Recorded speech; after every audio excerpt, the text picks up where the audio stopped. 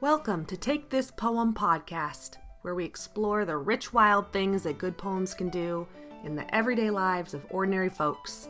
I'm your host, Mary Gaitis.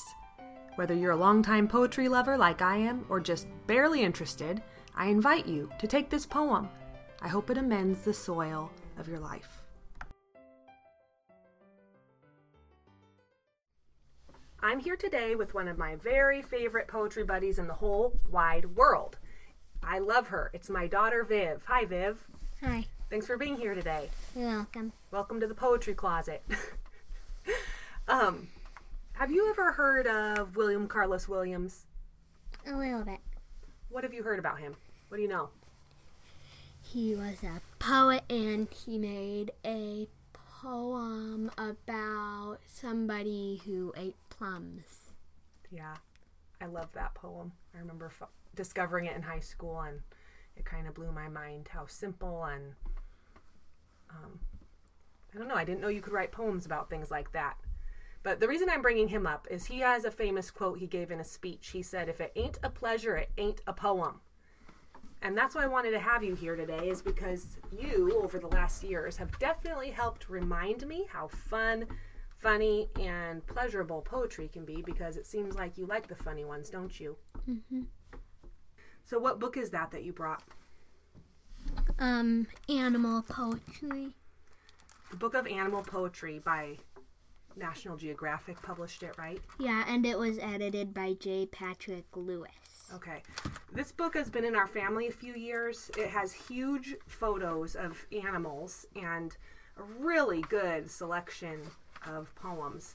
How many years do you think you've had this in your bed at night looking through it?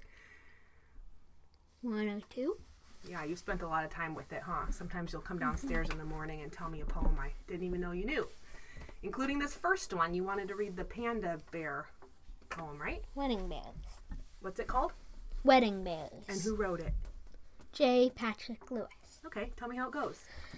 A panda by the name of Ling Ling met another panda, Ping. They fell in love the first of spring, and hand in hand, Ling Ling and Ping planned a panda wedding ding. A fling, a ring, a wedding ding. The sun was shining, so was Ling Ling, standing hand in hand with Ping. That's a fun one, and it's got a cute picture of some pandas kissing. Okay, did you bring anything else? Any other poems? Mm-hmm. Squirrel Forgets. Who wrote this one? Lillian Moore. Okay. Where did I bury that nut? That sweet, plump nut that I carried away? Where did I stop? Where did I drop that fat, ripe nut that I saved for today? Did I hide it deep and far or near? And why is a new green nut tree growing here? Cute. I haven't even heard that one before. Okay. Couple more? Mm-hmm. Oh, The Frog by Hilaire Belloc. This is a favorite memory poem of ours. Be kind and tender to the frog, and do not call him names, as Slimy Skin, or Pollywog, or likewise Ugly James, or Gape-a-Grin, or Toad Gone Wrong, or Billy Bandy Knees. The frog is justly sensitive to epithets like these.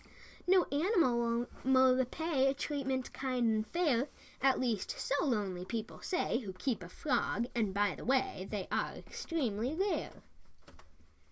Thank you. What do you think is funny about that one? The names that they include. The names they say not to call the frog? Yeah. Like, what are those again? Slimy Skin, Pollywog, Ugly James, Gape-a-Grin, Toad Gone Wrong, Billy Bandy Knees. Did you ever think to call a frog any of those names? No. I think that's part of what's funny. He's giving us ideas of mean things to say to frogs, huh? Yeah. Okay. What else do you want to share with us? These are all from the same book, aren't they? Mm-hmm. Oh, yeah. Who wrote this one? Ogden Nash. What's it called? The Panther. The panther is like a leopard, except it hasn't been peppered. Should you behold a panther crouch, prepare to say ouch. Better yet, if called by a panther, don't answer. Oh, I love it. If I see Ogden Nash wrote a poem, I usually know it's going to be funny, huh? Mm-hmm. Okay.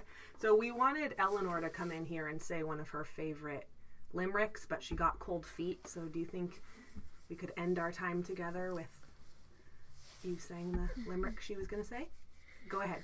There once was a rhino from Tokyo who loved to tell joke after jokio, but he also told lies of incredible size, which is how he became a Rhinocchio. Viv, thanks for coming into the poetry closet with me today and sharing some of those poems. You're welcome. Part of my vision for this podcast was to have it be interactive. I pictured a virtual bonfire poetry reading where friends, family, local poets, and you can come together to warm our hands on some poetry. If there's a poem that has done some action in your everyday life, surprised you, delighted you, or maybe just more quietly worked its way into your bones, you know I would love to hear about it. Email me at takethispoempodcast@gmail.com and let me know your story. Maybe you can join me in sharing it with others as well.